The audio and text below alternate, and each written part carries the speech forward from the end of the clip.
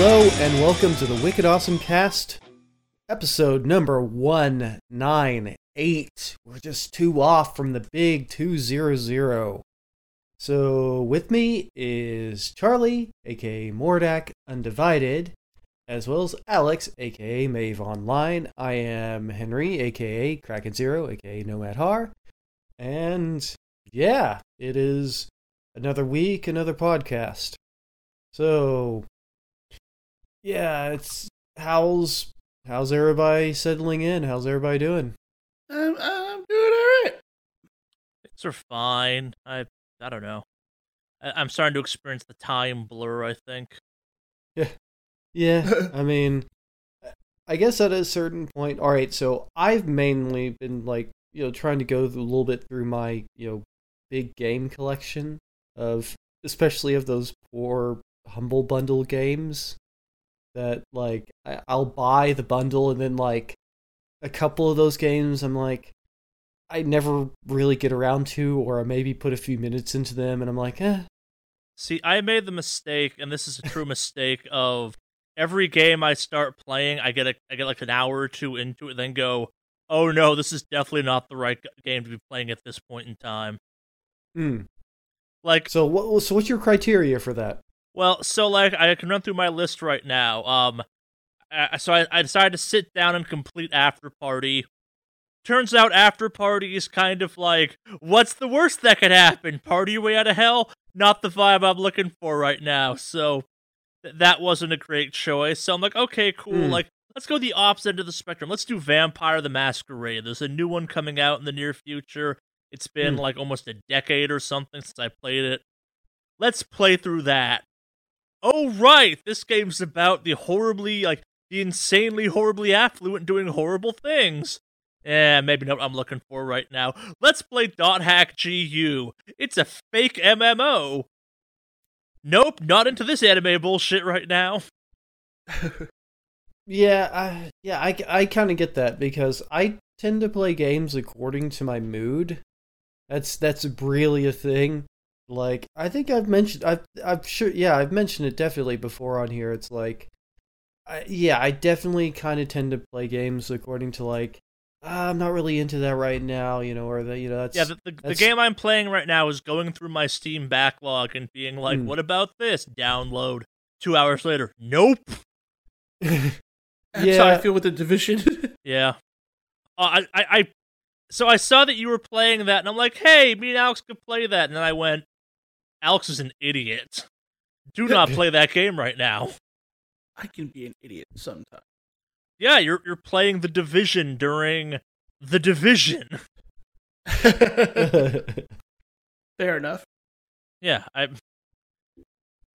I'm not sure if Resident Evil 3 launching when it did is the best viral marketing or the worst viral marketing ever for it. Oh. I mean, it's bold to release at the same time as the Final Fantasy VII remake. Yeah, I definitely agree with that. See, I think those games are aimed at so different crowds. It's... Of the two, I probably wasn't going to buy Final Fantasy VII because of that demo I did at 180.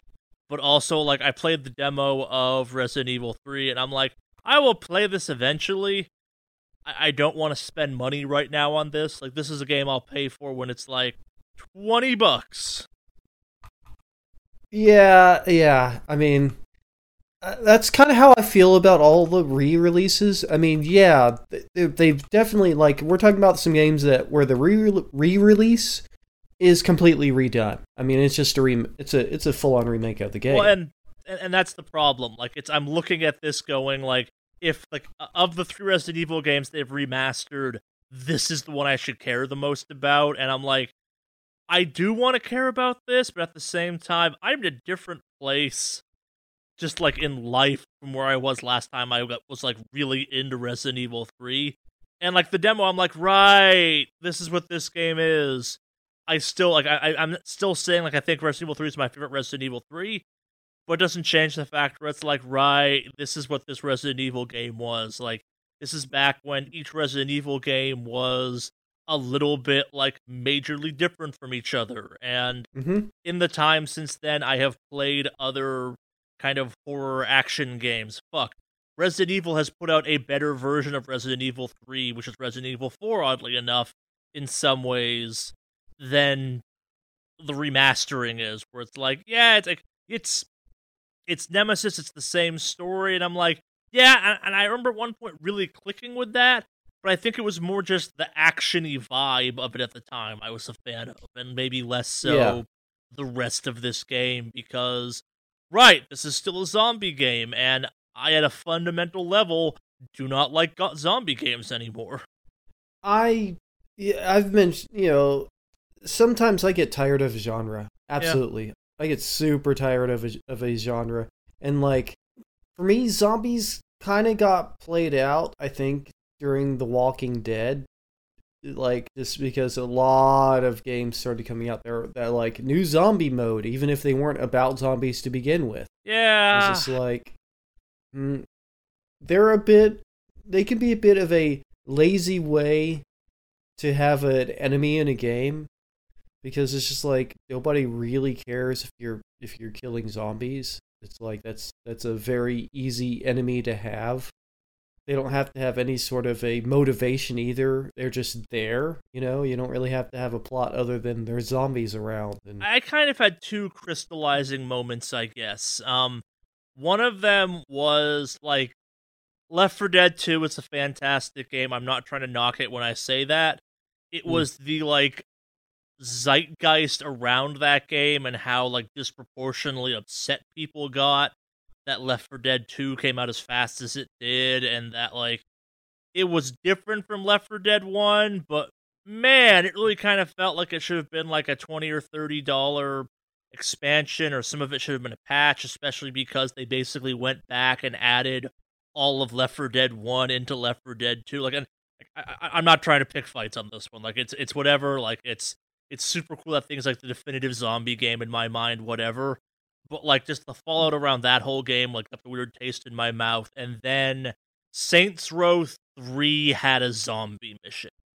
And Did it? I don't remember. Call of Duty has had several zombie basically packed modes now too as well. It's like, well, and here's the thing, like, I don't get mad when games that maybe shouldn't have zombie things don't have zombie things. Like, the Call of Duty zombie mode is a fantastically popular mode that I have no interest in playing, kind of thing. Like, that's whatever. It's the reason the Saints Row 3 one sticks out so hard in my mind is to Alex's reaction of, was there or did it? It was literally 15 minutes. Completely upended what that game was about for those 15 minutes, and was just the most bullshit mission in the game ever. Alex, it's the mission where you're driving that tanker full of the weird toxic gas, and it ends with you either getting Kurt Russell for your, like, squad, or zombie goons for your squad, which was a system no one fucking used in that game anyway, so it didn't matter.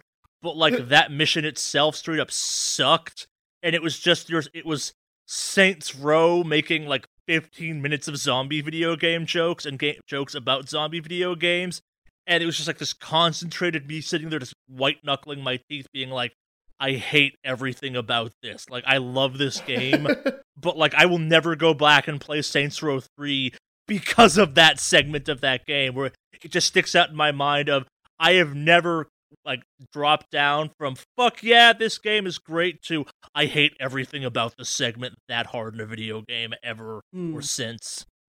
Yeah, I don't know. I think I pretty much enjoyed most of it. I thought it was just, I mean, I think that's when they were starting to get really fucking campy. I know, it's a yes.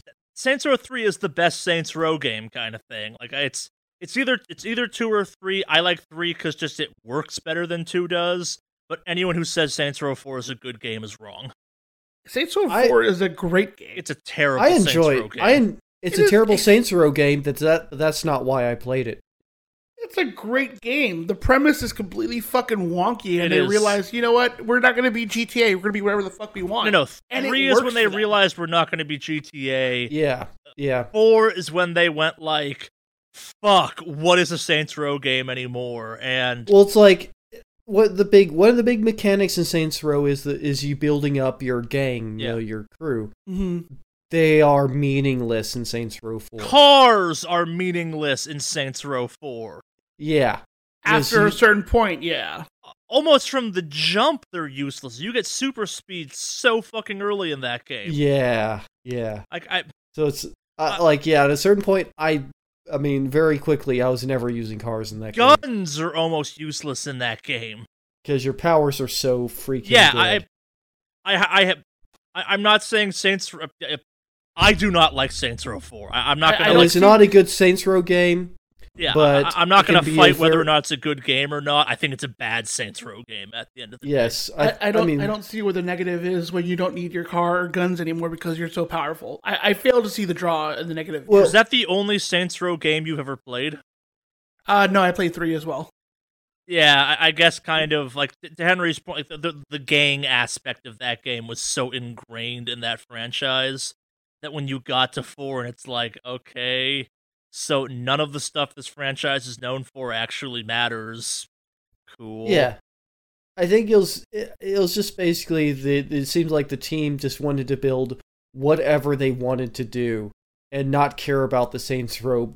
They just slapped Saints Row on it as a selling point more than anything. And there was also the kind of ongoing rumor reality. I'm not sure kind of where this ultimately wound up breaking down, but that game was supposed to be DLC for 3. Yeah, and that makes more sense, to be honest. Yeah, for something that wild to be just a side DLC that's not sort of main game or main plot. Oh yeah, and it was one of those things where it's like it was meant to be an expansion. Like, it was initially called something called like Enter the Dominatrix or something. Yeah, and that makes sense. They took the idea and expanded it off into a larger game, which power to you, I guess. But like for me playing that game, it felt like, oh, you had an idea for a pretty sizable DLC thing, and like stretch this into a full game, and you can see the stretch. Yeah, I just like the fact that I can recruit Keith David. And there was a whole cool mission with Keith David from, was it They Live or whatever it's called, that movie? Yeah. And there's a back and forth between him and Roddy Piper when you bring them both in. Yeah, I'm not saying it's like meritless. I'm just saying like for Saints Row games, it's not a Saints Row game. Yeah, it's not a Saints Row game, and like the thing you like about that game isn't the superpowers, it's Keith fucking David, which.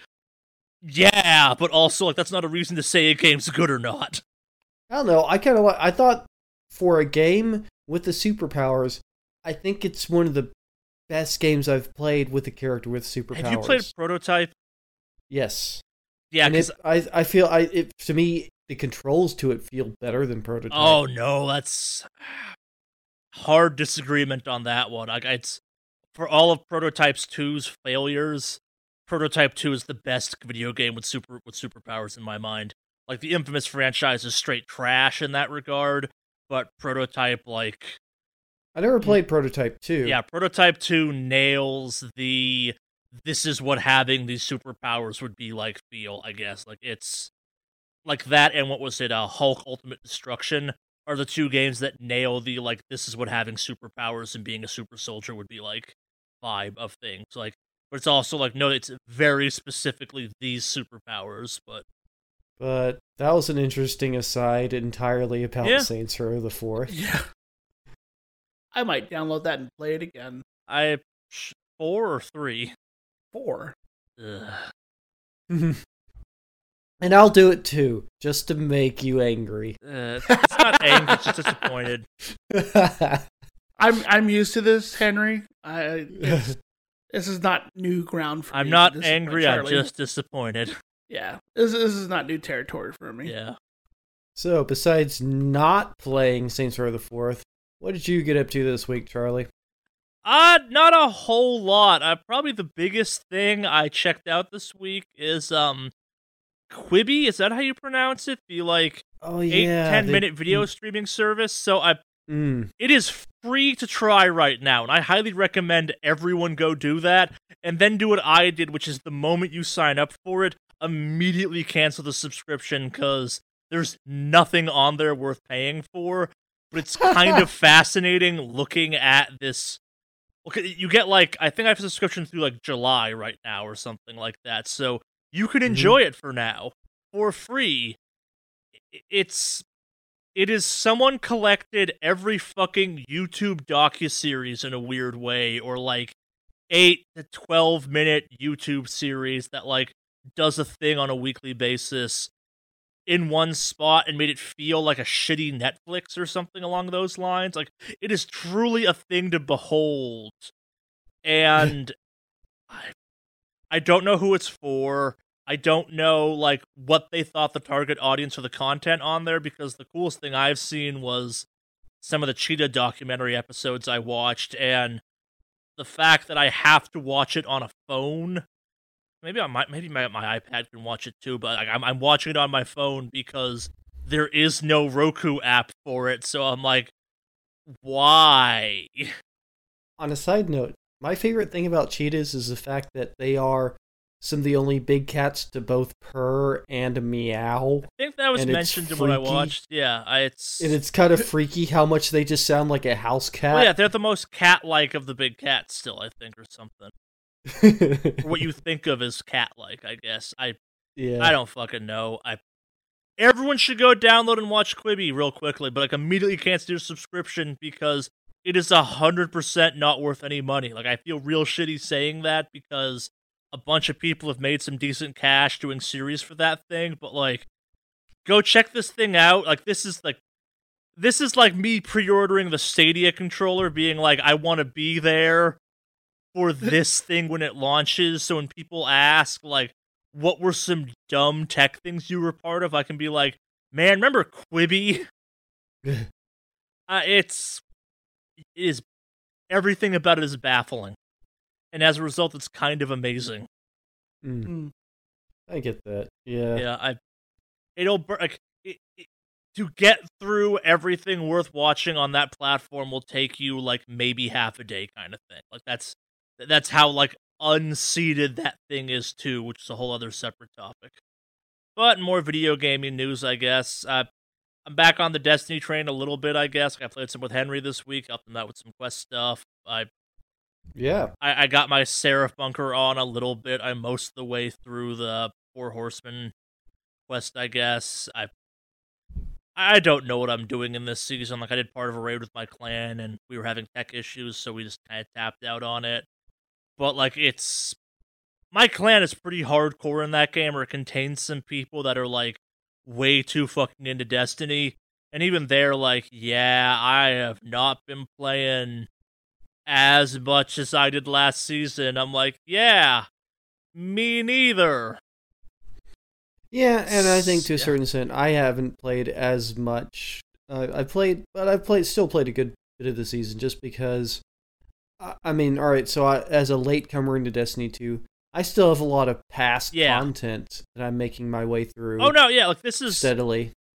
Where the last season was a fantastic season to get caught up in, this is the best season to get caught up in. Like, most of this season is geared towards, what's the right word for it?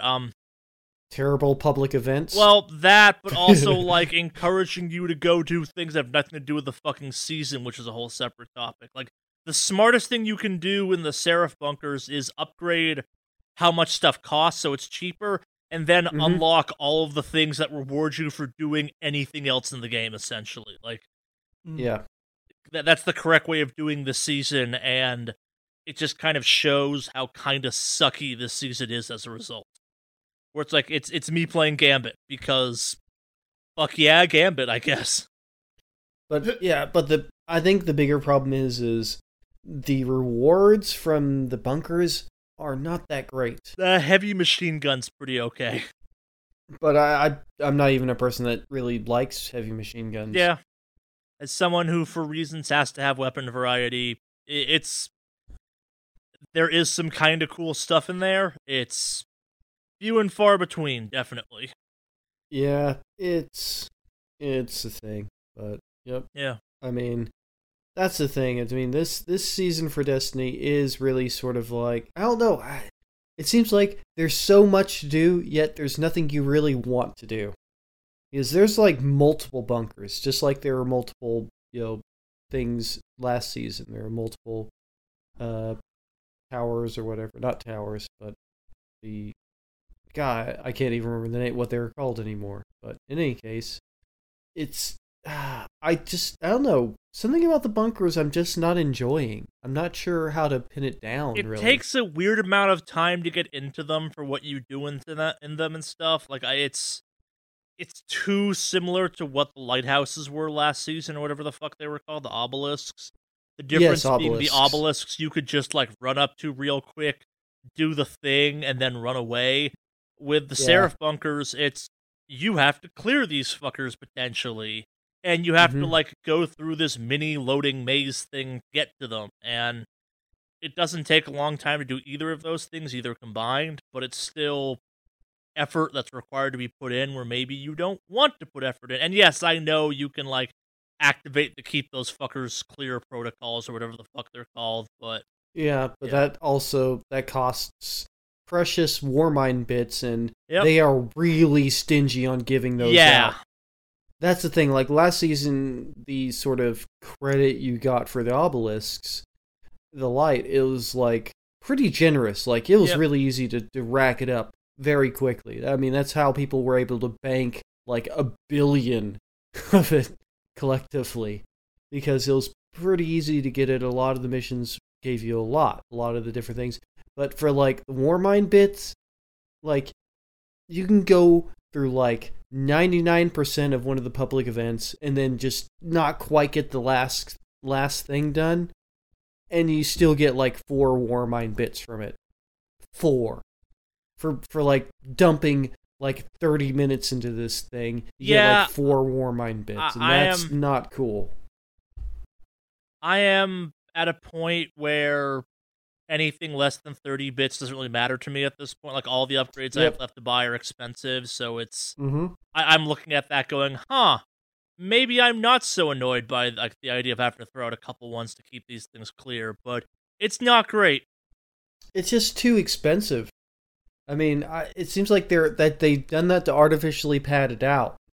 Yeah, I think it's reactionary to last season where people are like, oh, it's the obelisks are too cheap, and maybe the obelisks were too cheap, but at the same time, that wasn't a real problem for people like me, where it's like, nah, I'm okay with this being, like, achievable so I can get into this. Yeah. Whereas, I have upgraded 1 bunker. Yeah. The Earth one. That's it. Because I'm like, gosh, it took a long time to grind out enough Warmind bits to do that. And I actually don't feel motivated to do that again for any of the other ones. I just don't, because it wasn't that fun grinding out the Warmind bits. Yeah. Yeah, this sounds like a lot of fun. I'm glad I'm going to be diving back into this. Oh no, it's a great time to dive back in. You have nothing but time to get caught up with stuff. Oh yeah. It's good to do all other stuff, like this season stuff.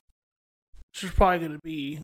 Well, and especially because, like, this season encourages you to go back and do that because, like, by doing that stuff is beneficial.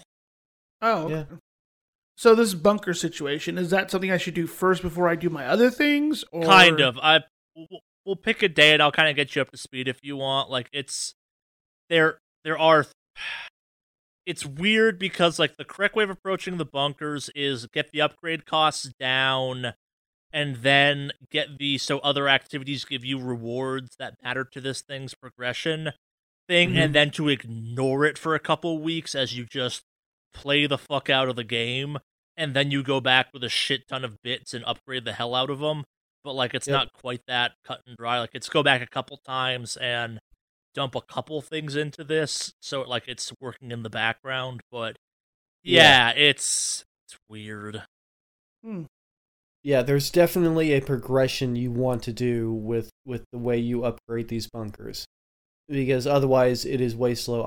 I guess I'm lucky in that I kind of picked up on that pretty quickly. Yeah. At first I didn't, but I started to look at the upgrades. I was like, oh no, I need to do all these first before any of the other ones. Yeah. So yeah, but I haven't quite finished the Earth one, but I probably have enough Warmind bits at this point to do it. I just haven't gone back to do it. I have spread my stuff across the board because I wanted to unlock the most ways to kind of boost the revenue. It's also weird stuff like get the heavy frames unlocked as fast as possible on each planet because they make the Lost Sector way fucking easier. Oh yeah, the Lost Sectors can annihilate you pretty quickly. Yep. You don't have both the Valkyries and the frames, heavy frames going. Because between those two, that makes them pretty doable, even under-leveled. Yep. Which is what I've done. Yeah, it is what it is kind of thing. Yeah. Animal Crossing at its first fishing tourney. I got gold in it. Nice. Yeah, good job. The co-op, the co-op play they encouraged with that was really cool. I would like to see more of that through the game. So the way the game works is you're racking up points. The points can be used immediately to kind of cash in for fabulous prizes that, for the most part, are whatever, but also that gets kept track of in the background. And what you want to do, and this is where it gets kind of cool, is if you have friends playing with you, your score is cumulative. So the way it works is you have these 3-minute cycles where you're trying to get as many fish as possible. So you only get money off the fish you catch, but you get points total for everyone in your session that caught fish. And it slows it down maybe a little bit, but the rewards are meaningful, where like with just 2 people playing at the same time, you're boosting your 3-minute loops from like 6, 7 points if you're lucky to like 12, 14, 15 points, pretty average. So that was kind of cool. Me and some of my friends were just playing Animal Crossing together, and that was neat. I like anything that promotes cooperative play. Because it's not super common in games. It just really isn't. Just cooperative play in general is not common in games, and I like it when there's any of these mechanics that promote it and give you a good reason to do it, and make it fun still. Yeah, it was. I'm not saying whether it's good or bad because I think having that thing happen while the fucking Bunny Fest was still happening, so you had the risk of catching eggs at all turns, was potentially a poor choice, but I really enjoyed this. I kind of wish this had been there, like the first or second week of Animal Crossing, to really encourage you to build out a friends list and like dive into this activity. Because the friend aspect makes this activity way fucking better to anyone who ground this thing out by themselves. I'm sorry, that kind of sounds like it probably sucked. Yeah, but no, it sounds like it was fun. Like it was fun, kind of doing it with another person, and this co-op idea. And yeah. No, that's it for me though. I really haven't been doing much. I'm kind of bouncing around stuff. So, what about you, Alex? What have you been up to? It's been a lot of just like working my 2 days here and then 2 days off. Like it's all good. Nothing much really. Have you been doing any like good WoW raids or anything? I'm in a weird place with WoW right now. I'm in some of the good raids right now, but like I feel just with the weird system they have with corruption, my character just feels behind. Oh. And so for all we're 10 out of 12 the guild, so we're close to finishing off the raid tier. Wow. But it's gonna be rough because these last 2 fights are gonna be pretty fucking gnarly. But the thing is, it's not corruption heavy. Are they pretty corruption heavy? It's not necessarily the corruption heavy. The corruption increases your DPS and basically all that stuff. Like it makes a better play. But like it's the last 2 fights are very mechanic heavy, and it's like kind of weird because you're kind of fighting the boss, but not really. And that's a weird way to describe it. But like, for example, I'll give you an example. The last here with Eternal Palace, Queen Ashara was only maybe like 2/3 of the fight. If at that. A lot of it was like killing other ads, or actually not even that. A good chunk of the fight itself was actually ads and other mechanics, and not actually Ashara herself until the very end, where it was a focus on her. But like, it's a weird thing where like people have to do things mechanically. It's this whole thing I ranted about earlier, where there's a lot of personal responsibility mechanic-wise, where like if one person does something wrong, the entire raid wipes. And there are a few fights like that. Like Zinesh is a fight where you have to hit a ball into a portal. It's the soccer boss, they call it. But if you screw that up in any way, it's an instant wipe. There's no recovery. And it's shit like that that's gotten really kind of annoying. So I'm at this point, since I'm not in some of the new fights, I'm sitting on a good chunk of them, which I get because just my character's behind. I switched from an Ellie Shaman to a Warlock good halfway through all this, so. But I still see some of the early fights and things like that and all that jazz, but we'll see how these last two fights go. But it's, I'm kind of just getting characters ready for Shadowlands at this point. So I'm leveling up anything I want to level up so they're caught up, because right now they have playing, in all honesty. Playing WoW? Yeah. No, I still play. I mean, I have my 2 raid nights that I do Friday and Saturday, so. I thought you stepped it down since last conversation last week made it seem like you were taking a full-on break. No. Friday and Saturday are my raid nights, and then Tuesday is the side one that we do. So. Have you, or what classes do you play? Right now, I retired the Shaman for the time being, but it was a Shaman that I played as Ellie or Enhancement. I'm maining Warlock at the moment, but I'm also kind of leveling up other stuff right now. But the thing is, though, I think it's also been my transition from a range class, or to a range class from a melee class. Like, rating-wise, I guess rating career-wise, I've always been a melee player. So, like, I'm used to responding to mechanics and things like that from the melee perspective. Which is, like, more on reaction as opposed to planning ahead in a way. Which I don't know if you get where I'm going with that one, but sort of. You're playing more meta strategy if you're playing like support, depending on. Well, I'm just talking about support. If you're playing like a healer or something, you're looking at more of the larger field rather than more focused on, what's happening in front of you. I guess. There's just it's the DPS meta, if you will. So, like, if you're playing a range class, you have certain things you're used to doing as a range class, and you plan ahead for. As a melee, I feel it's a lot more reactionary when you get involved in certain mechanics. And so I feel like even now, my transition from melee to range has not been optimal. And I feel like it's costing me valuable DPS time, so to speak. So. I generally tend to play melee style characters. That's why in Terra I play a ninja. That's basically the only class I've really enjoyed playing a lot. And it is intensely, you're constantly in their face and constantly reacting. It's because it's a fast kiting class, essentially. It's like, it's based heavily on your movement, like heavily on the way you move around, and then kite and draw, and draw everything. Basically, draw mobs away or stun something, or So I get that. I definitely get that. And it's just our online plays similarly.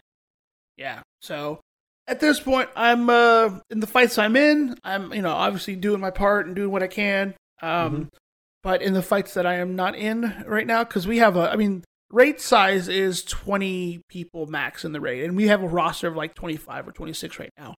So people get rotated in and out. That's just part of the nature of having a bigger roster. Which is better than having less than, because then you don't have any pulls or any raid.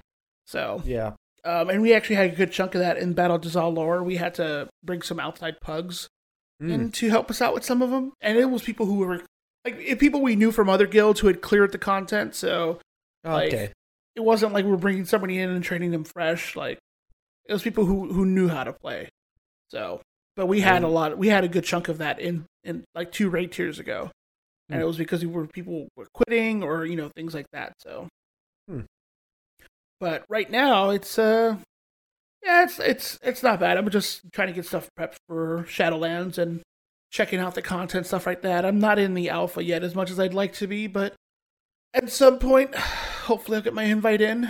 I have a friend of mine who got me in through the Friends and Family alpha, so Hmm. They have a listing they generate, and so I'm on that list, and we'll see when I get invited to it. But as of right now, I'm not in yet.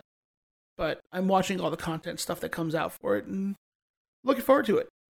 Yeah. Other than that, it's a slow week. Just not a lot going on. Like I don't know if there's anything to say about that, but yeah, that's pretty much where I'm at. So that's it for me. I do have Destiny 2 installed, so I'm probably gonna play that again at some point. Do it. Join us. Yes. Yeah, that's it. Yeah. Well, as far as me and video games, yeah, I'm still playing Destiny 2 a lot. And, Yeah. like Charlie mentioned, we had a chance to actually play at the same time and experience the problems with GeForce Now. If you don't pick the good, like manually pick your server for GeForce Now, there's a chance it's virtually unplayable. Because that happened, we got to the moon, and it just started I couldn't load Yeah, I do things, not know being what's kicked going out. on with that. No, I do know in the end I'm pretty sure it was just, I needed to manually pick a better server, because there's some servers that just get swamped, and yeah, I think Nvidia's limits are really being shown here, because, as I said, they had to build infrastructure just for this. They had to build server racks and everything just for this, because they couldn't have had it beforehand, not to this level. Whereas Google, they already have this type of computer infrastructure in place, so I'm surprised that GeForce Now works at all, to be honest. But yeah, it's having some problem, and it is because of the server load. That became evident whenever I switch to a better server. It's just like, oh, well, I guess now it's working. I guess it was just the server I was on. But yep. Yeah. And other than that, I guess I still really have a thing for roguelikes, or the roguelite, I guess you could more accurately call it. Just games with the sort of randomized content that you can go back to and play again and again. And yeah, I played several of those this week.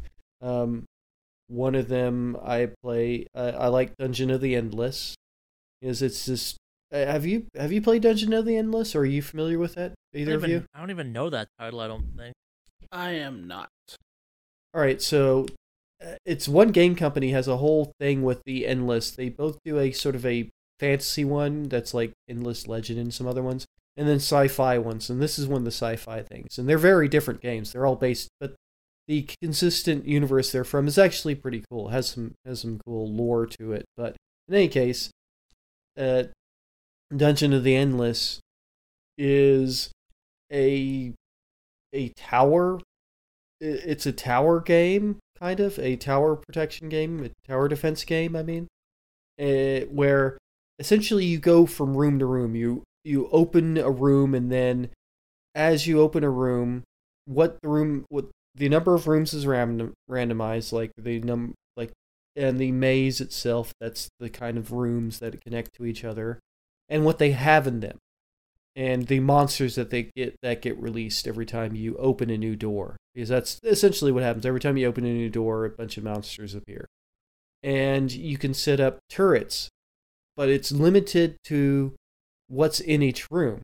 So there's only a certain amount of spaces for the turrets. And the turrets many of them are attacked, but some of them are sort of passive additions, like they'll give you higher defense or give you more attack for your characters or something like that. And certain characters do better, like can improve or fix the turrets that you put in each room. And some characters work better in groups, some characters work better alone because of their abilities, special abilities that they'll have.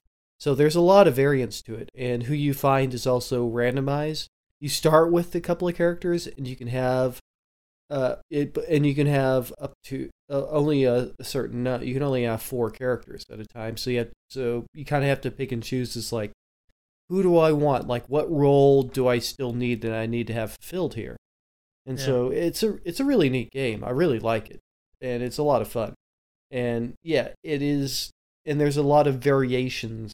Like there's a lot of different game modes too, that are quite different from each other, that require very different strategies.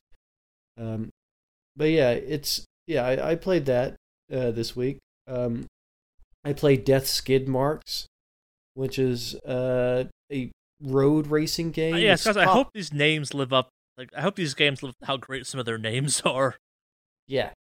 Yeah, this one is, you have a car, you're in a car, and you're trying to get to a concert, and you're just basically destroy everything else on the road on the way there. That's the point of the game. And you get more people in your car, and they have different attributes.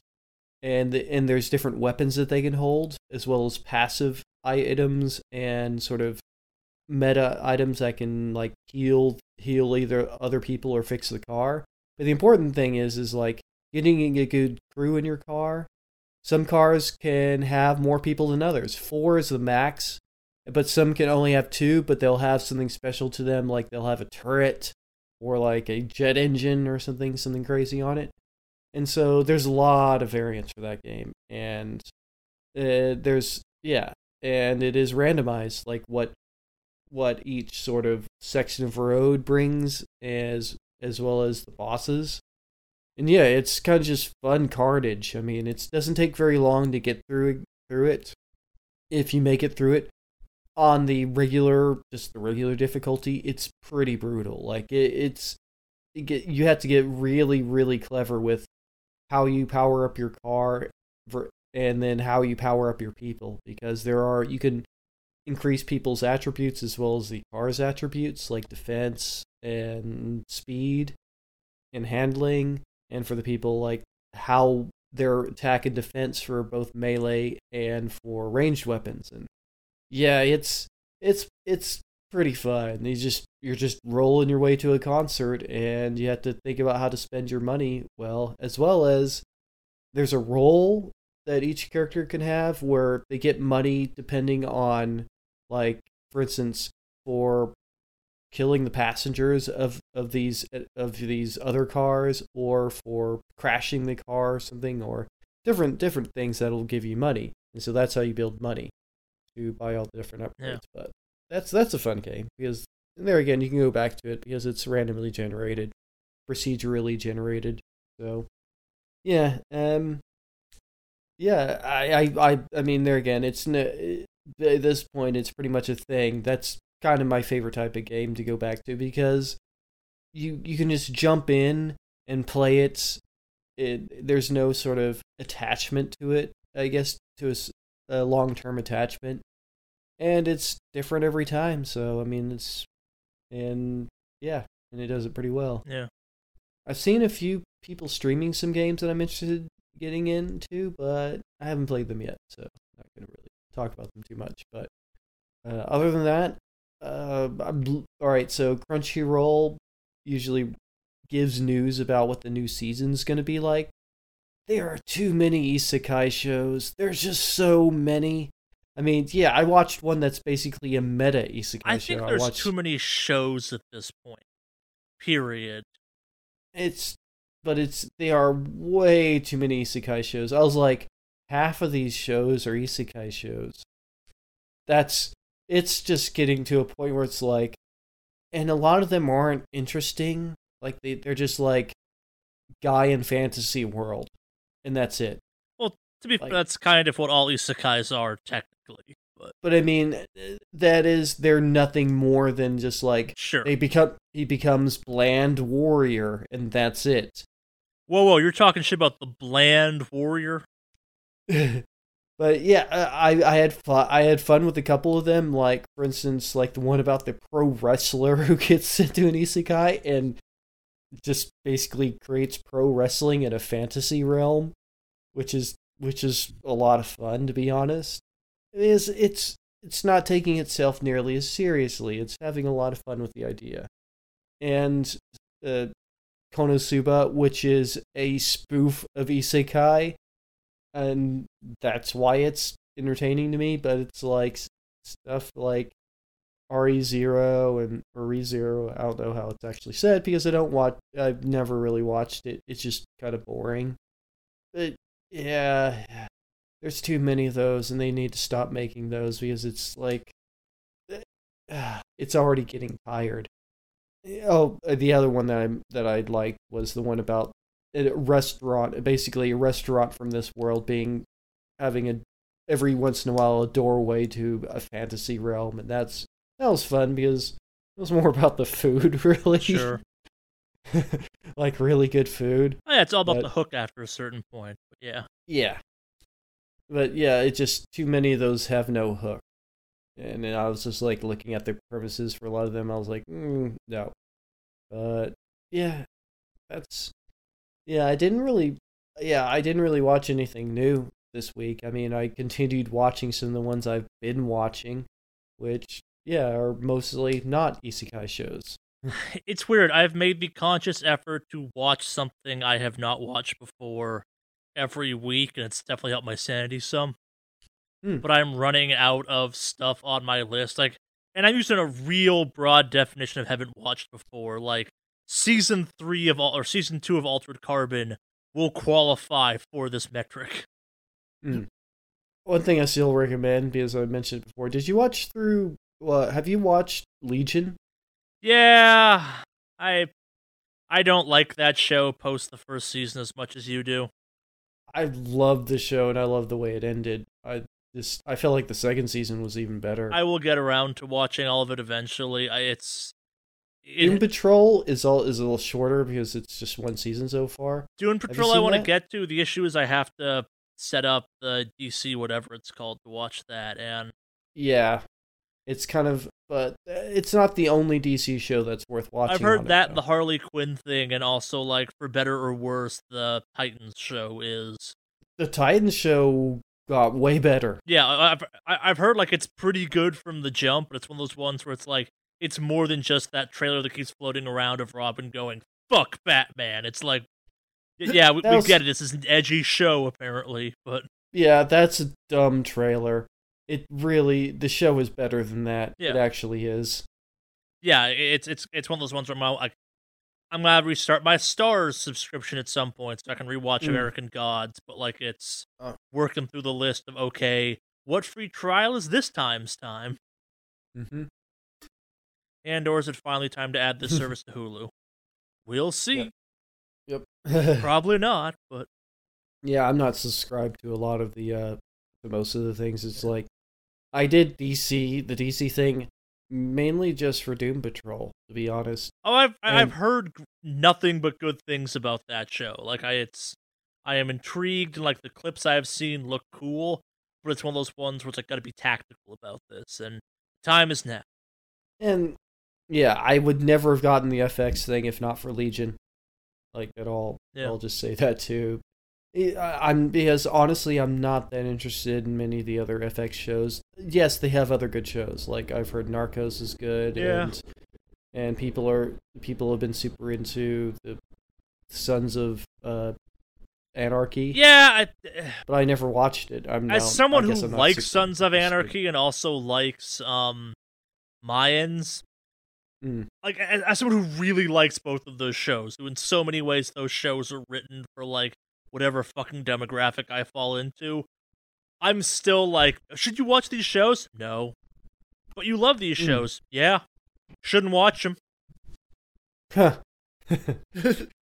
These are hour-long specials on the glorification of unbelievably reparable behavior presented as heroic acts. Like, the number of federal agents that were just doing their job, and their job was, like, to stop a bunch of white dudes from selling assault weapons in the U.S. that are played up as the bad guys of this show. It's like, yeah, these were kind of crooked agents, but you know, we really shouldn't be like, man, this agent's the worst for getting in the way of this Irish gun running front. Yeah, it gives you a real weird feeling watching a show like that. It wouldn't be the first show like that that's come out. It's not like they're like, you know, doing something so crazy. No, but it's one of those ones where by the end of Sons of Anarchy, which is over, like the quote good guys are so not the good guys, where it's like you find yourself in a situation where you're like, man, remember back when like the corrupt cop?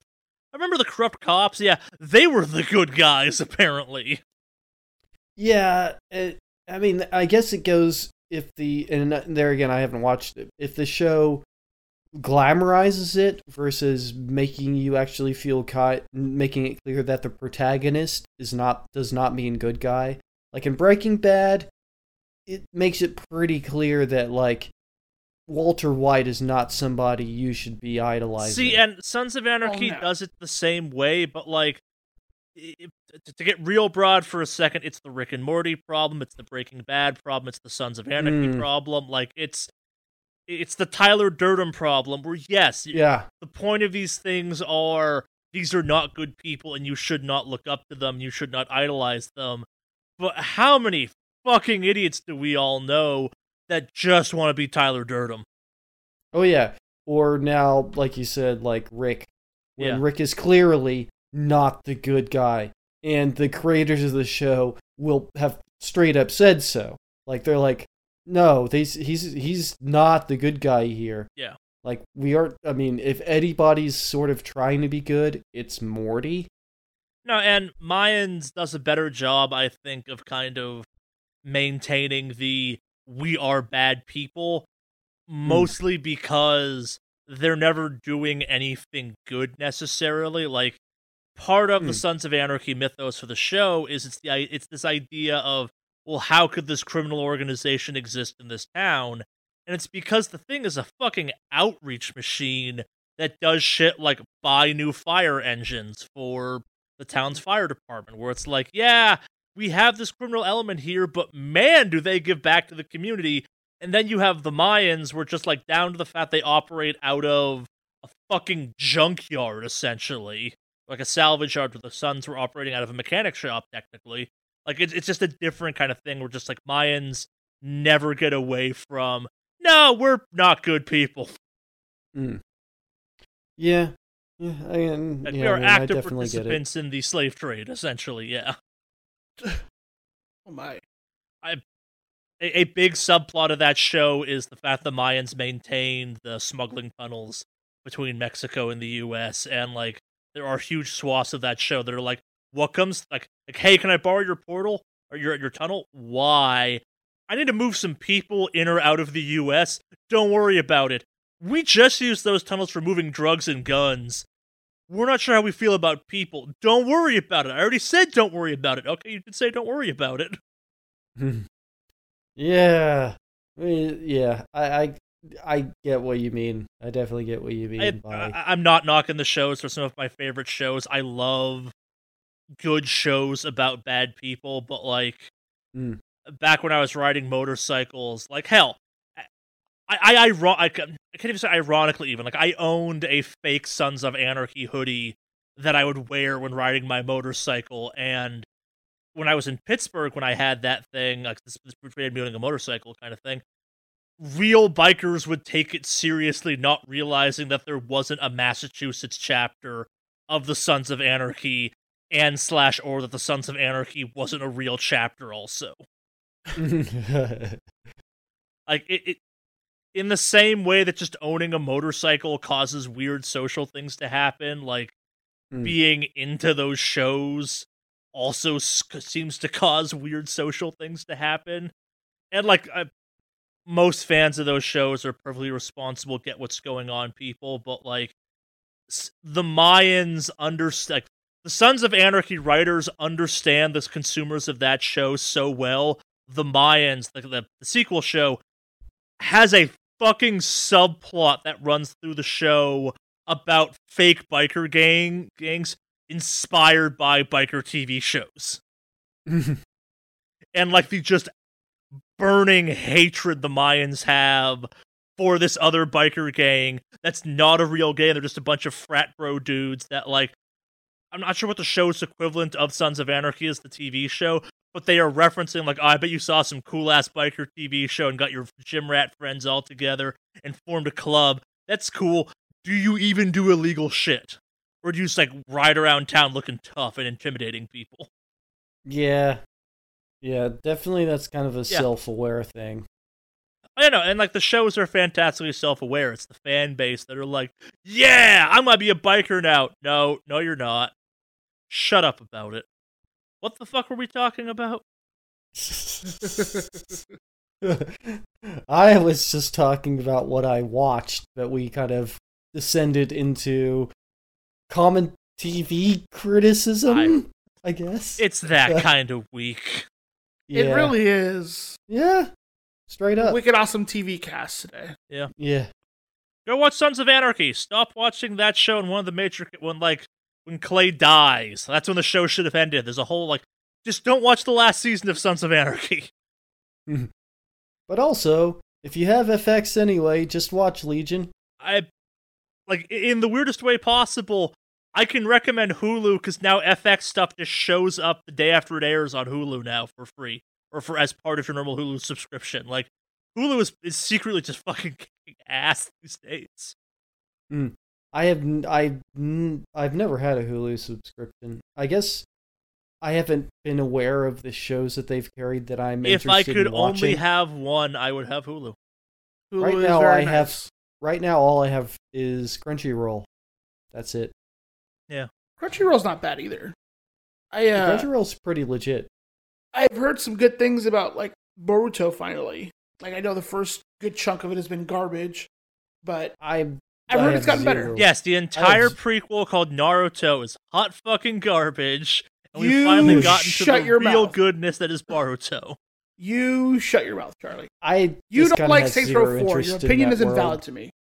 Yeah, I have no interest in getting into Naruto or Boruto, but they can have their fandom. I just don't have any interest in it. I never have. I think Naruto ruined me for wanting to watch Boruto, because I've watched a bit of Naruto and I'm like, wow, this is real boring. Straight up. But not to be that guy, but the manga of Naruto is significantly superior to the TV show. Just throwing that one out there. Yeah. As I slide my glasses up my nose. Yeah. Well, anyway, should we get into some news then? Sure, fuck it, why not? Yeah. Why the fuck not? Let's just go. Starting off this week, y'all see that PS5 controller? Yeah, it looks like a controller to me. I think that's a nice-ass looking controller. Don't love the part about there being built-in microphones, though. I do not want that function. Click, click, click, click, click, click, click, click, click, click, click. What? Oh yeah, it's right on it. You can see it. See the little holes in it. Unlike the one for the Stadia, it's quite hard to miss the probable microphone built into the controller thing for this. And cool. I'm gonna have two controllers with a piece of tape and cotton taped onto them now. Cool. Good to see that they're taking cues from the Famicom. You will not tell me this controller does not look cool. I love the kind of white and black design that's going on. It's fine. This slickness here I enjoy. The buttons look a bit spaced far apart to me. I really don't like that D-pad. I super don't like that D-pad. Well, I think what I'm running into is if that's just the D-pad they've had for all the PS4s and PS3s, I'll be fine with it. But man, to your point, it really looks like those buttons might be touchscreens or something, or have no protrusion above the controller, and that worries me a lot. Oh, if they aren't actually clicky buttons, if it's just touch buttons. Yeah. I have not seen a picture of this thing in perspective or from a side profile, and I'm not gonna be I love how this thing looks. I love how clean it looks. But man, do I really hope that's a button on there still, and not just a touch surface. And if you're playing some online games, be prepared to hear click, click, click, click, click, click, click, click, click, click, click, click, constantly. Yeah, I assume there's some noise cancellation for that, but also use a fucking headset like an adult, you savages.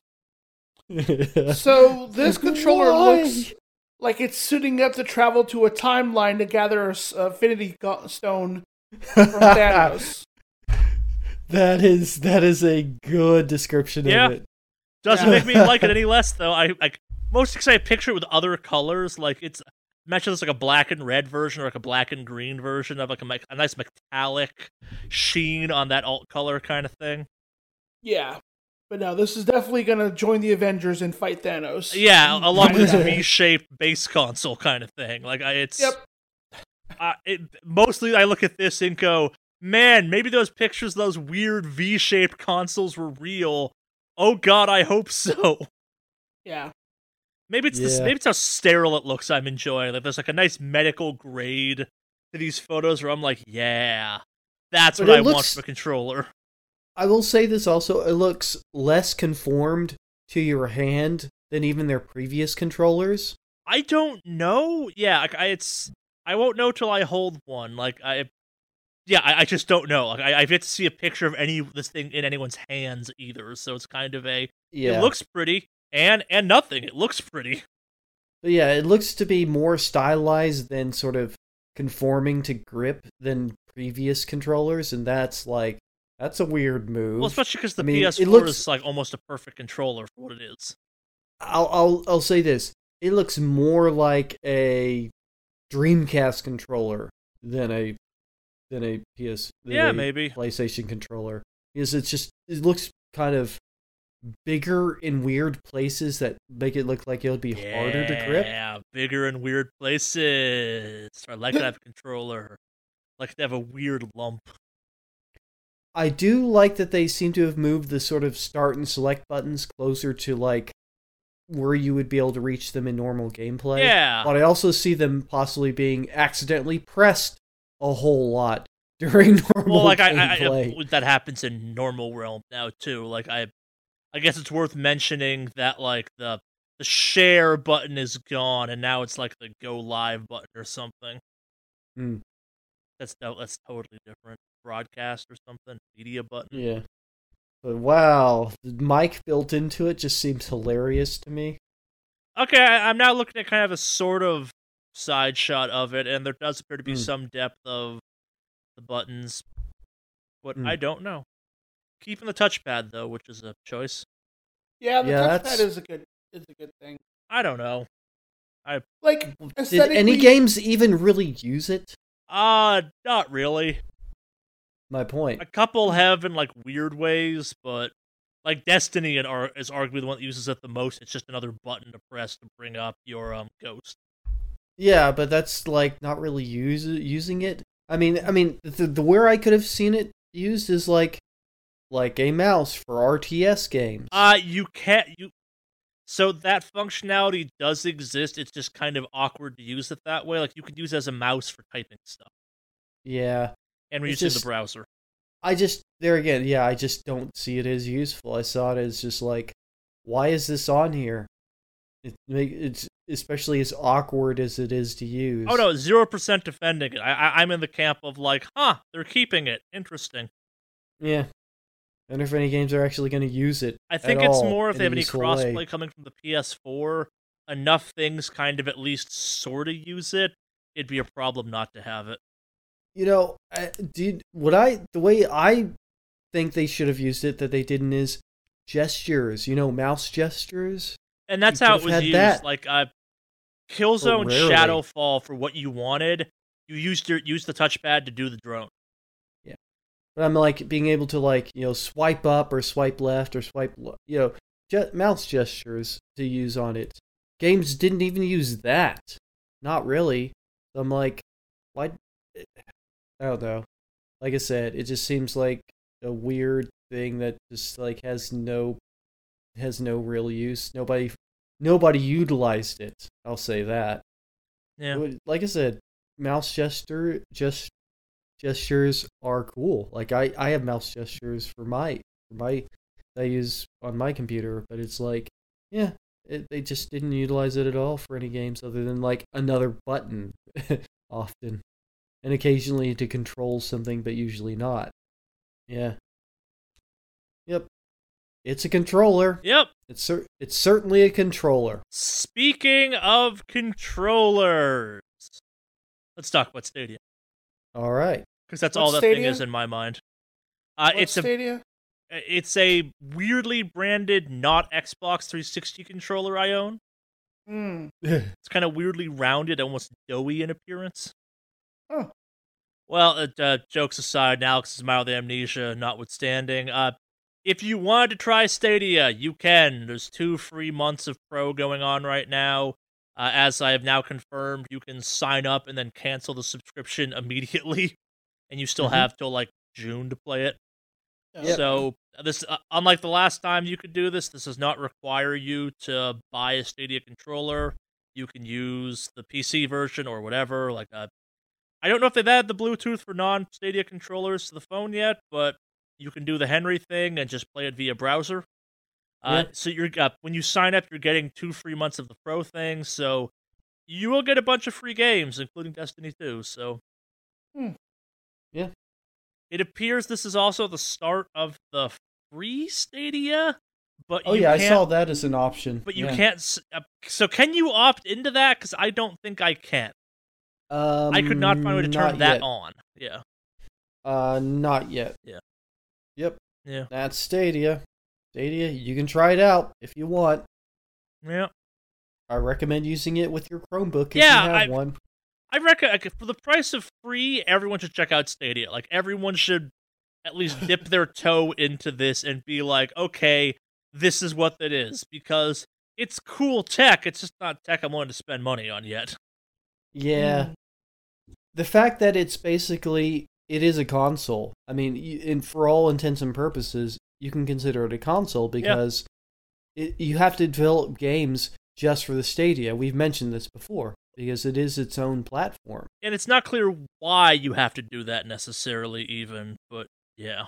Well, it's because they decided to make their own just straight up platform. They wanted to make their own. This is Google's console. It's true. I mean, we talked about, not a week ago about them having or maybe 2 weeks ago, about them making it a little bit easier for devs to develop for it. Because you have to have specific stuff to develop with it, specific tools. So that's Stadia. That's your Stadia corner. Yeah, and in the same way you should check out the NVIDIA one. If you've been checking that out, you should check out the Stadia one too. Like, it's if you're as a informed consumer, you should be checking out these products, not because you necessarily want them, but because you can. And maybe these 2 ones aren't the ones that we're going with, but they're not going anywhere. Yeah. GeForce Now, I mean, you can play for free right now. You have been since the beginning. Yeah. And also, if you want, and I went ahead and went for this because I wanted to play for more than an hour at a time, if you go for their sort of Founders Pack, you get 3 months free to start. So it's like, you can just play for a while. I mean, even if you wanted to do it, for longer than hour spurts. So, yeah. There's options. Yeah. Oh, there's always options. For better or worse. Yeah. Alright. Where do we go next? Let's talk about Fallout 76 real quick. Oh, we haven't had a cool minute talking about Fallout 76. Yeah, it almost feels weird to talk about Fallout 76 in this current times, but we had a trailer for Fallout 76's NPC expansion, the Wastelanders thing. It's a-coming still, apparently. Yeah. Looks like it's going to happen. Yeah, when does this thing go live?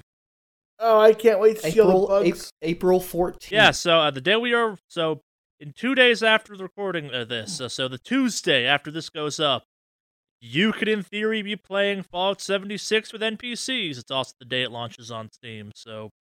Yeah, anybody else predicting this is going to be a shit show? Oh, it's gonna be a shit show. it's going to be amazing. Amazing shit show. Like, extraordinary. I can't wait to see the bugs that pop up on day 0. But it also doesn't change the fact that, like, go watch this trailer. It will make you angry people have put as much time into this game as it sure seems like people have without this content existing. Because this seems like some pretty... It's kind of got to be there for it to be considered Fallout-level bullshit, period. Yeah. But that's just my takeaway from it. Like, it's a cool trailer. That's the worst part for me. I watched this and I'm like, huh, new Fallout game. Maybe I'll check this out. No. Nope. What next? There was an Inside Xbox that happened during this whole outbreak thing. Showed off some games. I guess it showed actually a few games that haven't come out yet. Yeah. So I mean that's good. Let's run through the list quickly. Forza Street. It's an Android game. It'll be here on May 5th. It's part of the Forza franchise. Minecraft Dungeons will release May 26th. Apparently it's Diablo, but easier and kid-friendly. Yeah, I saw that, actually. That looks kind of fun, actually. Journey to a Savage Planet will get its first update, or first expansion called Hut Garbage on April 15th. Gears Tactics, a game that I keep looking at going, I don't know if I care about this or not. Got some information. I don't care about the Gears universe, so it's like a tactics game. Yeah. Even it being a tactics game does not really make me attracted to it. Yep. I've never heard of Gears Tactics. Is there a release date for this yet? I don't see it on this thing. Nope. Yeah. I guess no, it said it went gold already, so Yeah, that so means it's it's coming. been released. Yeah, it's been released. I thought you said when a game goes gold, that means it's just ready to be released, or it's like in final print. Yeah, that's final print. Yeah. So it's ready to be out. Maybe it's coming this week. I don't know. I'd have to check on that. The Hotline Miami collection is now available on Xbox One if you don't own all the Hotline Miami games already. Atomic Crops. Yeah, okay, I was reading that right. I've played that. Or no, I've watched, sorry, I haven't played it. I've watched it played. What are your thoughts on it? It looks fun. It's a Devolver Digital game. Huh.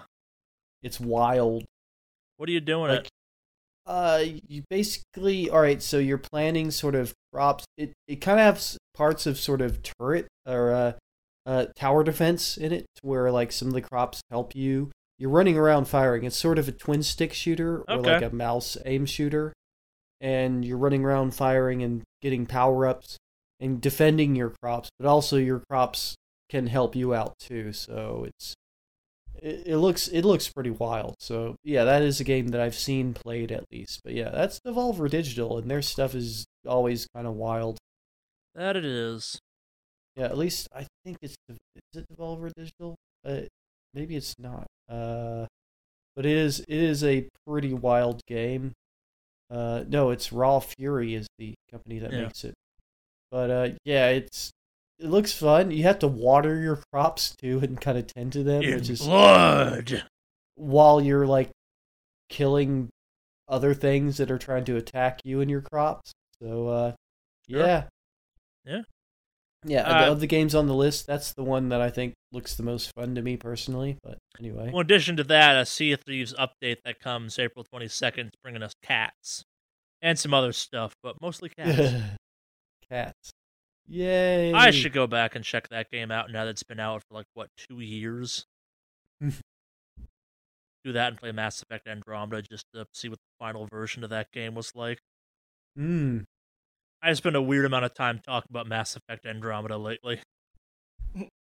Maybe it was free on EA Access or really cheap or something, and a bunch of people have wanted to talk to me about that because they know I love Mass Effect. I'm like, oh, what'd you think of Andromeda? And I'm like, I played that game at launch, so I don't know what game you played. We experienced very different versions of that game. And then they're like, weren't those changes cosmetic? And I'm like, I don't know what those changes were. They were 6 months of solid changes going on. I don't pretend to know. What next? So E3, specifically the ESA, or that's them, right? Will not be doing a virtual E3 this year.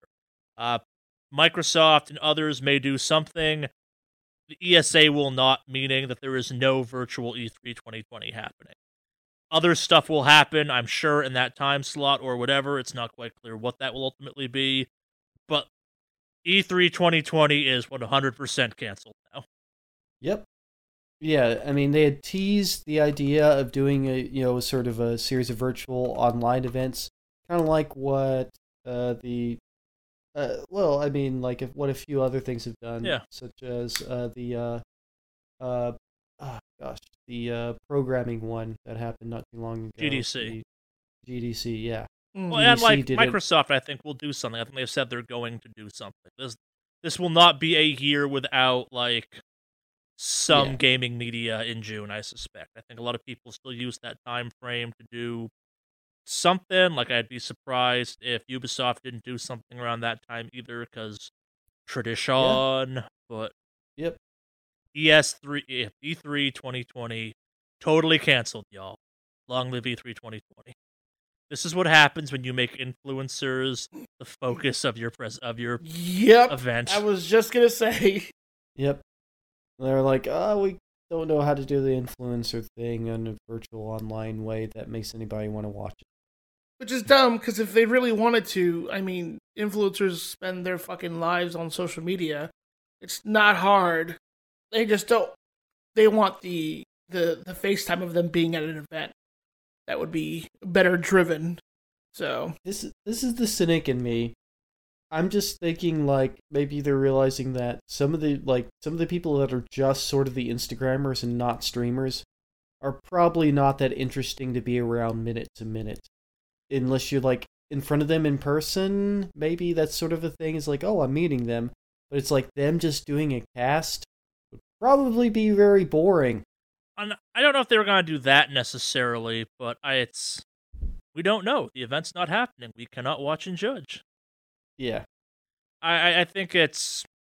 I don't know what I think at this point. I think it makes a lot of sense them not to be doing a digital thing, given what they're moving towards. It's like, fuck. Sony already pulled out of that. Like, not to be mean to Nintendo and Microsoft for a sec, but like, a third of the big deal of E3 isn't showing up. Another of those thirds has been doing directs now for the better part of an entire 2 console generations.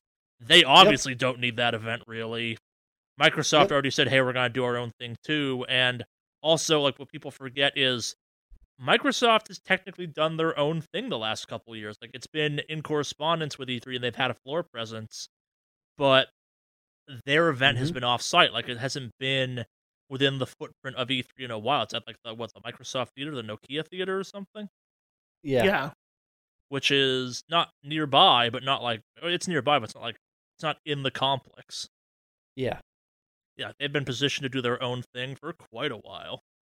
That and E3 is pointless and blah, blah, blah, blah, blah, blah. My normal refrain. Where to go next? Animal Crossing got banned in China because you can use creative tools in it to protest the Chinese government. Not surprising. Of course it is. Yep. 0% surprised.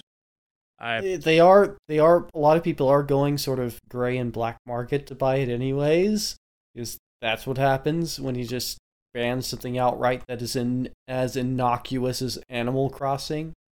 But yep. Indeed. Yeah, I'm kind of surprised that no one didn't see this coming, but that's a whole separate topic.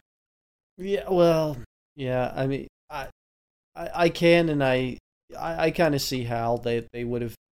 It's not obvious that you could make such things in Animal Crossing until you really start to look at it closely and realize what the tools allow you to do.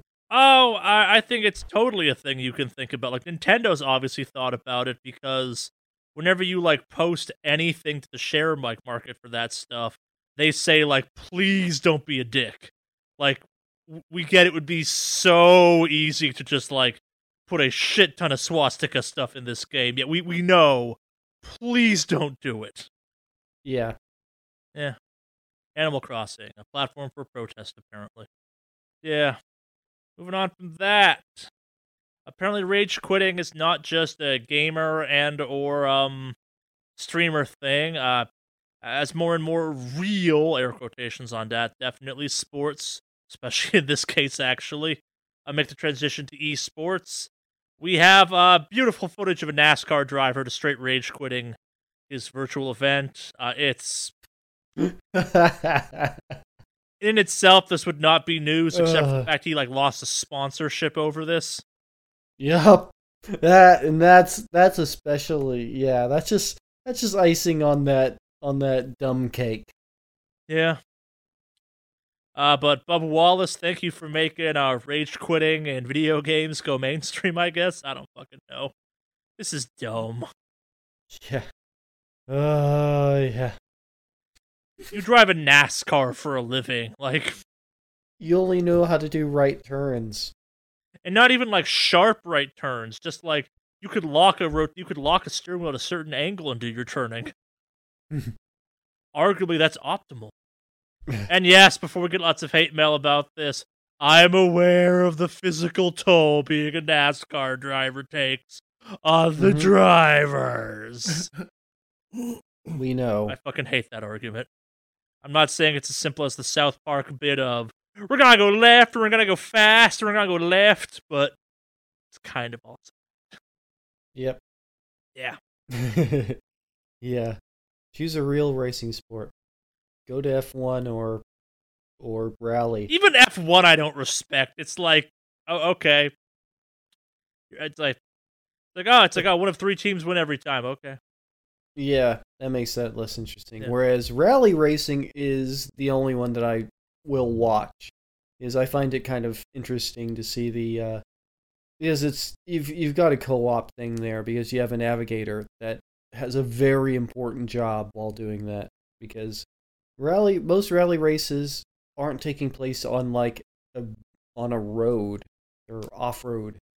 So the off-road ones are super fun to watch because it's really interesting to see the navigator like, no, yep, we should definitely go left here. No, the last driving competition thing I got into was actually a center stay now in our Tales from the Loop game. It's called Lake Top Racing. Oh yeah, it's real and it's a nightmare. You should totally Google Lake Top Racing. Oh yeah, it's amazing. And even that's more kind of like in the same way I enjoy demolition derbies, where I'm there to see someone get hurt or their car get destroyed or something. See, I'm also from monster truck country, so yeah, those are fun. The day I learned monster trucks, we've talked about the podcast. The day I learned there was more than one Gravedigger, and that also monster trucks were kind of like wrestling, where it's pretty fucking scripted in a weird way. I lost some of my interest in monster trucks. Like I now watch it in the same way I watch like videos of cars being put in compactors. So I'm like, yeah, I enjoy this. I'm not sure why. There's a pro wrestler who went into monster truck driving. Of course after she retired. is. Medusa. Yeah. Hers was cool. She has a really, really awesome looking one. To be honest, and she's done really well in it. Yeah. Definitely a crossover audience there. I'd argue that Venn diagram sure as fuck looks like a circle, but like maybe a slight oval shape, but yeah. Pretty sure it's not so much like an overlap as it's like the same fucking thing, except for like one dude who's like the sanctity of wrestling, man, and on the opposite side there's a guy being like, the wrestlers don't roll over cars, and that's why it's bullshit, and that's why monster trucks. They're brothers. They hate each other. Both are named Daryl. Yeah. Next up, Velsa Games raises $31 million to develop co-op titles. Vela. Vela. My bad.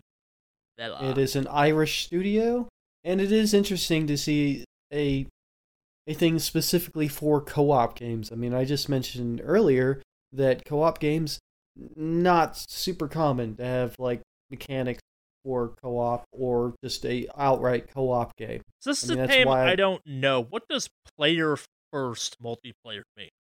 I think that's just corporate speak, to be honest. Sure. It's just I think it's just, we're going to make co-op games. Unite both PvP and PvE players, which that's okay. But yeah, I mean, co-op games. It sounds interesting. I am interested to see what they're going to build. I mean, now they've raised a lot of money, so yeah. I don't know. It's just kind of a little thing that I thought was kind of interesting. Yeah. In the times we now live in, grant to develop co-op games has never made more sense. Yep, absolutely. Gonna need that corporate speak fine for me, though. I wonder if this time period will give rise to a bunch of games like Days Gone, or not Days Gone. Fuck, what was it called? The game about escaping jail. Oh, A Way Out. A Way Out, yeah. That was a fun game. I actually played through that on stream, like with a friend of mine. We played through that. We just played here. He actually brought his console to my place, and we streamed it. And yeah, that's a real fun game. And wow, the co-op mechanics on that are pretty amazing, to be honest. Yeah. We played all the way through it.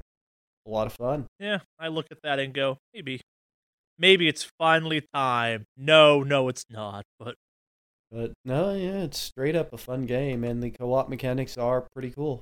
I mean, it always felt pretty organic. I know what the ending of that game is, and that ending seems like bullshit. There are multiple endings. I think there's a true ending to that game. Unless I'm thinking of a different game. I thought there were multiple endings for that. I have not gotten that impression. All right, well, anyway. Yeah. It ends in a certain way. I don't know. The twist is good, and it ends somewhat predictably because of the twist, but in any case. Yeah. Maybe that's the thing. Maybe if you like the twist, then it's okay. Like, the twist seemed pretty bullshit in my book. Yeah. What next? Sorry, my audio rig is in the way of my view of the screen we keep the notes on for a change. Alright, we got two kind of news stuff to go through at the end of this one. One of them is more factual driven, one of them we're gonna kind of open it up to a main topic of sorts. Zero. The Japanese rating board has suspended operations. And if you're from the US, and I'm not sure how the PEGI system in Europe works, but I think it's like the US version, where it's kind of an opt-in system, and there's a certain amount of self-assignment as part of that too. You might be going, okay, why is this a big deal? Well, so, in Japan, if you don't have a rating, you don't get to release. Oh, really?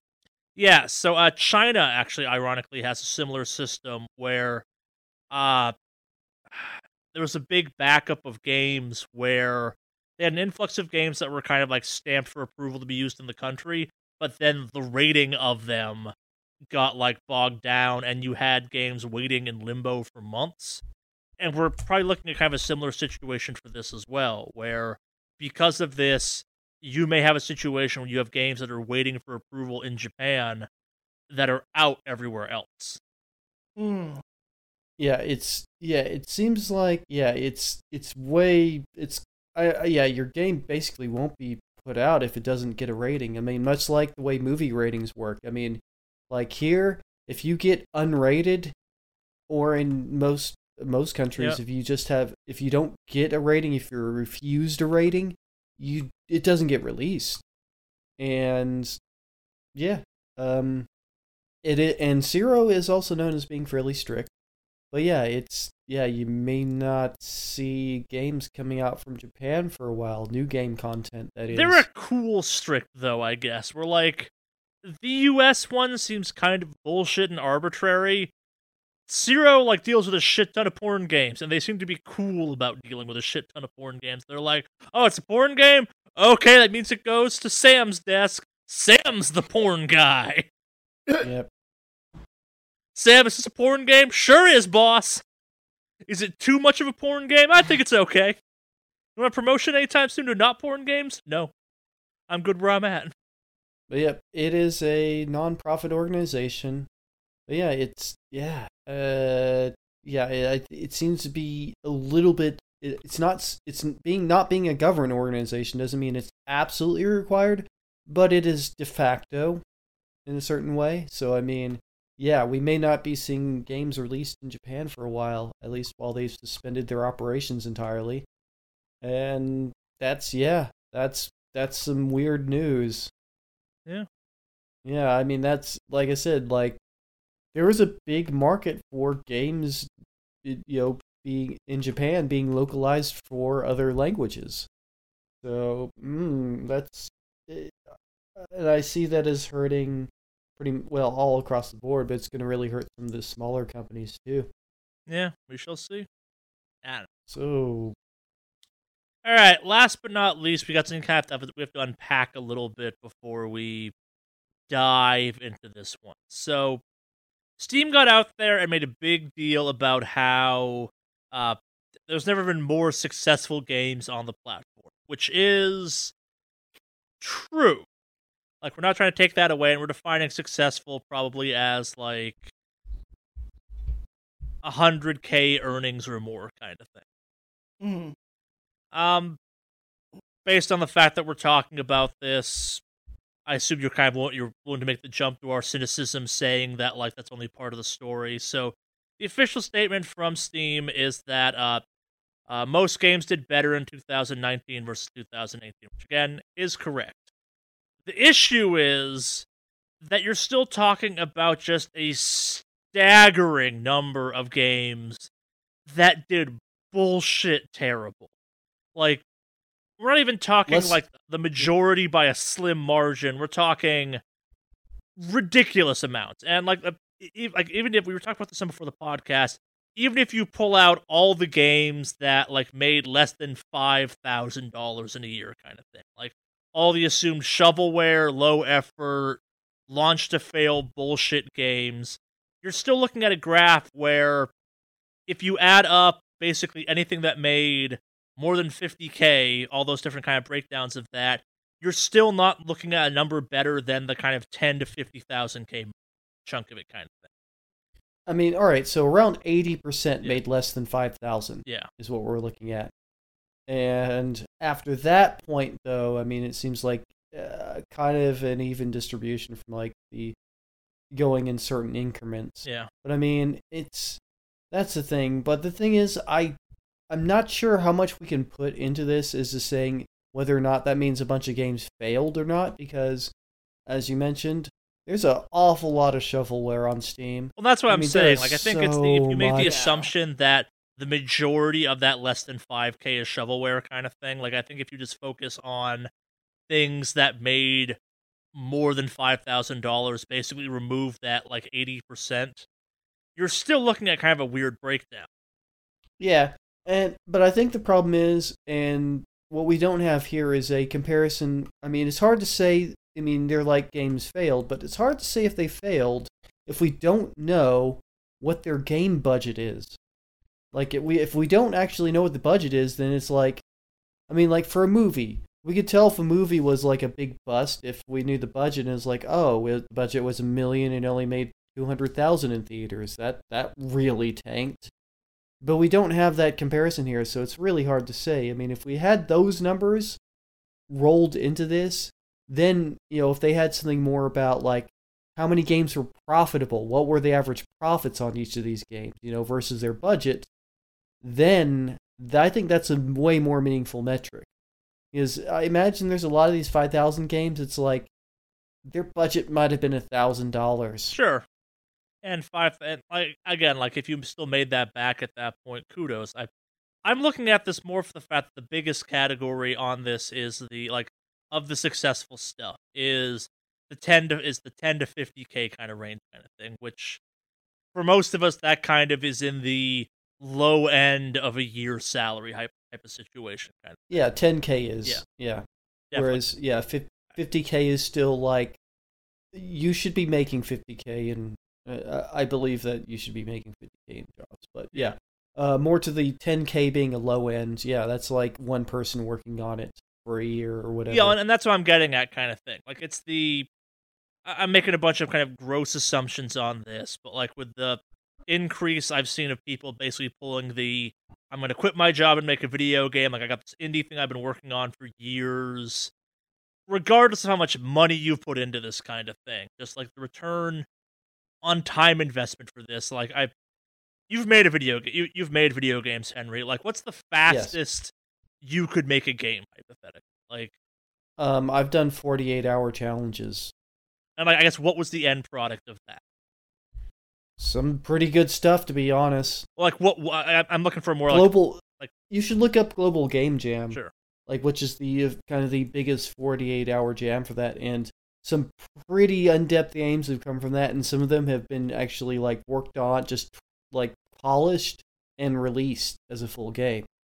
So no, you could do a quick turnaround, one person, because of the tools available now. All right, so within like Unreal Engine or Unity or even like GameMaker, there are places where you can get free assets or very cheap assets if you're not like a designer.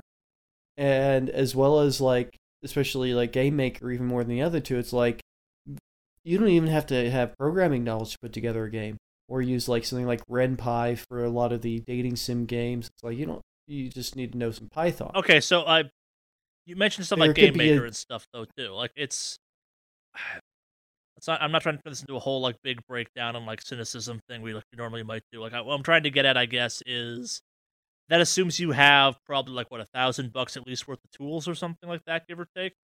What? Like $100? Okay, I don't know how much. I don't know how much that costs. I know the Game Maker costs like $30. Okay, I do not know that, dude. Yeah, Game Maker's cheap. Unreal Engine and Unity are free. Until you publish. Yeah, and then it comes like 10% out of your profits if you run a profit. Yeah. If you don't run a profit, then you don't owe anything. But yeah, that's the way those two work. So I mean, the costs of doing it, like I said, and like you can get some of these asset packs, some of them straight up free, like off the official stores. Like you go into them and use their official store, free, lots of free assets, and some it's like $100 will get you some really nice assets, like some really nice stuff. So I mean, no, the cost of making games these days has gone to like under $500 for all the tools you need. That's fair. That's only if you're like, I want to have 3D Studio Max and or Maya and like Photoshop and a bunch of these. Those are the bigger costs because the studios themselves, Game Maker costs nothing. I mean, like I said, that's a drop in the bucket. And Unreal Engine and Unity have free versions of their licenses. So yeah, the investment cost, you're going to spend way more on your computer if you don't have a computer that can do this. To be honest, I mean that's really where your price is going to come from. And if you're using Game Maker like RenPy or something like that, it's like your costs kind of go down to much lower. There's different levels of the Game Maker. I mean, there's even a free version of it. Like, so I mean, you can try it out for free, but it's like there's different levels of it. So it's like there's a free trial. Creator is $40. Developer is $100. Console is a lot more expensive. But yeah, and since Steam isn't console, it's like, yeah, pay $30, or pay $40 and get the dev copy of Game Maker and then go at it. There's a ton of Game Maker games on Steam. Holy crap, there's a lot. Yeah, and some of the stuff made with it is pretty impressive, but some of it is just like, yep, that's shovelware. That took somebody a weekend. So yeah, I see both sides of the issue. It's like, yeah, there seems like there is definitely a lot of games that like did not do well. Like they made, even under 5,000, like maybe some of those made $100. But if like, yeah, we also don't have a budget for those, which I would like to see that breakdown. Yeah. If somebody could put that together, is like, what were the profits? What were the, not how much did they make? What were their actual profits? Yeah. So, yeah, I mean, that's the only reason I brought this up is like I find it useful to kind of know both sides of the story on this one. Like yes, more games are doing decently on Steam, but also like, don't let that distract you from the fact that holy shit, Steam is still a nightmare space. Yeah. It's just, I mean, if your game isn't just like, a copy of something else or like inappropriate content, they're gonna let it on to Steam. Yeah. Like that's just, if it's like innocuous, but just kind of nothing, they're fine with letting clicker games on Steam. So I mean, I like there's a pretty low bar. Yeah, we're not trying to say like everything Steam on here is Destiny 3 or some bullshit like that. We're just kind of, I only thought this was important from the angle of like just a reminder. most of Steam is still fucking garbage. Yeah, and while they're trying to make their tools make it easier for you, if I actually do. I use their queues. I use their discovery queue, and it's often pretty good. And now it picks up more like non-major studio games than it used to. I have a glitch in mine where my discovery queue perpetually recommends games that either I already own or I know I've told it I have no interest in ever playing this game. Mine is usually pretty good. I don't know. But yeah, that's the thing. It is, now that the tools are easier than ever, yeah, it's great that it is now the sort of the barriers for getting into game design, game programming are easier than ever, but also that means way more people are making games, and that's going to make the market more flooded, way more flooded than it used to be. Yeah. I mean, phone games are so laughably full of like just complete garbage. Yeah, I'm not trying to make this like a Steam issue even. It's just Yeah. Think about it carefully. If you're thinking I'm going to quit my job and make a game and be able to support myself on that, you might want to like test the waters on that first and see how good you are basically at, like, if you're only yourself or a couple of people, how good are you at promoting a game on social media and using like the avenues of advertisement available to you, because that's going to really determine whether or not your game does well, is how well you promote your game. If you like and I've seen people do this, give their game away for free to a streamer. Yeah. And the streamer's like, "Hey, I got," and they're usually straight up with it, "I got this game for free from this developer."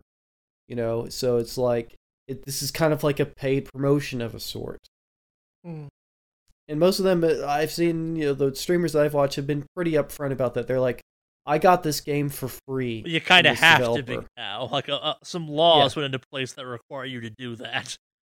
But yeah, they're like, "No, they gave me this game for free, and I'm going to check it out. I'm going to review it here on my stream." And there you go. I mean, there's things you can do to try to promote your game. So, but yeah, test the waters on that. How good are you at doing like your own promotion? If you're not super into that, or just don't really, I don't have a mind for promotion. I am not the person to ask about like promoting or PR stuff. Just look at my kind of sad social media. It's like I'm not a great person on self-promotion or promoting. Oh no, the biggest problem this podcast has is all of us are kind of garbage at promotion. Yeah. And so thank you for listening to us. I don't know how you found us. Yes, thank you so much. Yeah. But yeah, that's the thing. It's like if you don't, and that is, marketing is so big on any product, period, that if you're into doing anything and you're doing it on your own, you just either have a mind for marketing, or you know somebody that can, or you know how to hire somebody that can. So yeah, think about that. Yes, the tools are easier than ever to use, but getting your game found, that's going to be tough. It's not going to be easy. Like, I only know about West of Dead because it came up in my discovery queue. But it did, and that's a smaller indie game. That's not a major studio game. So, yeah, it works, but it's not easy. And there's, like I said, another game that I saw, somebody I know was just streaming it. Because he bought into the green light, the kind of beta of it, the early access version that is on Steam.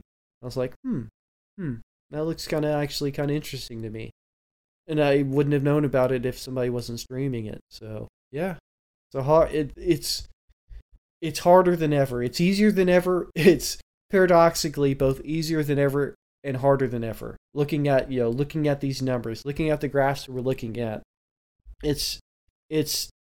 there's a lot of things to consider before you might consider going into full-time game development. Yeah, like, especially if you're like, I think I'll quit my job to do this. Yeah, think about that very carefully. Yeah. Yeah, this just seeing that 80% made under 5K, that's both sort of like shocking but also not surprising. The number I want, there's no way of teasing this out, is of the games that make more than that, like 200K or whatever it was, what are those games? That feels like a list you could print off kind of thing. And yeah, part of me wonders, like, because part of me assumes that list is the exact list I can imagine in my mind. Like, if we've talked about it on this podcast in a positive way, it's probably on that list. But if we haven't, it's probably not. We don't talk about every game, obviously, but, like, pretty sure if I own Call of Duty, I can just say the word Call of Duty loud enough on the internet, and I make $250K just by putting up a pre-order site. That's just how it works. Yeah. Probably shouldn't work that way, but it does. Yeah, I think that does it for news this week, unless anyone's got any kind of ones we didn't put on the docket. Well, since we were talking about Steam, I always have to throw Steam good, Epic Store bad. Oh, shut up. It's weird. Like, I've gotten less and less tolerant of that whole rhetoric lately, and I'm not sure why. Maybe it's the fact that Steam is like that Valve has given me some really good free games lately. Oh yeah, Epic's been just handing out so many great free games these days. Yeah. It's like, hey, 75% of my Epic library I got for free.